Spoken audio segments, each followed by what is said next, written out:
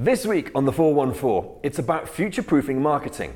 Now, that's a bold topic if ever there was one, but data-driven relationship marketing, done right, is set to offer it.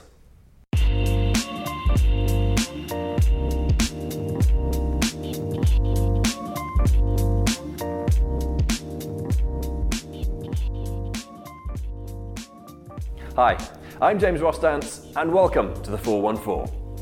Each week with some of the greatest and most interesting minds in marketing. And joining me today is a man whose take on relationship-based marketing is something which most marketers need to hear now or soon will do. Welcome, Kevin Joyner. Hi, James.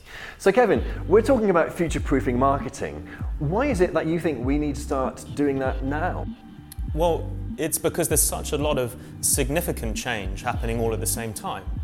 I think that we're perhaps looking at a perfect storm for digital marketing, and we could do with a refresh, a repositioning, to reassess our aims.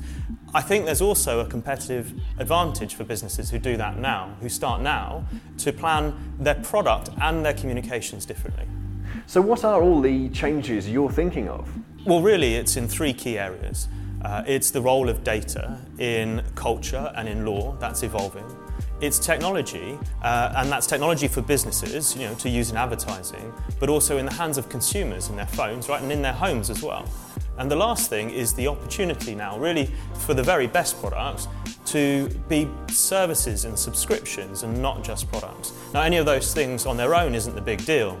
The big deal is that they're all happening at the same time. So what's the problem, and why does it mean a perfect storm? Well, digital marketing until now has really just tried to acquire orders, but the products we're selling, they can be services, even coffee, razors, flowers, toothbrushes.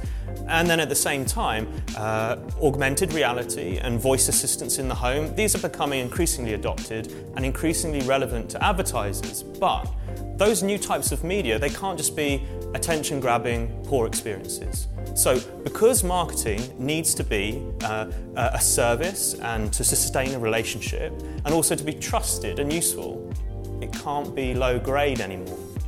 Okay, well, with that in mind, how can marketing be future-proofed? Well, first of all, you have to plan acquisition, but also CRM and customer services and the product itself as though it's one thing.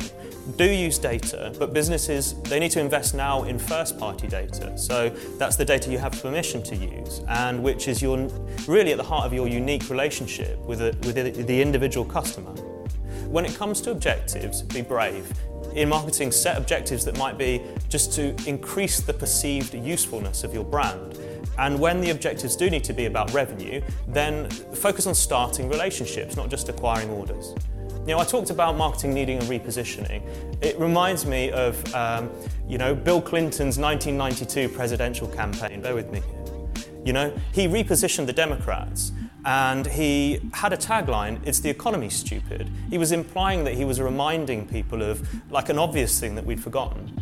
Well, marketing needs a repositioning, and our tagline is "It's the customer, stupid."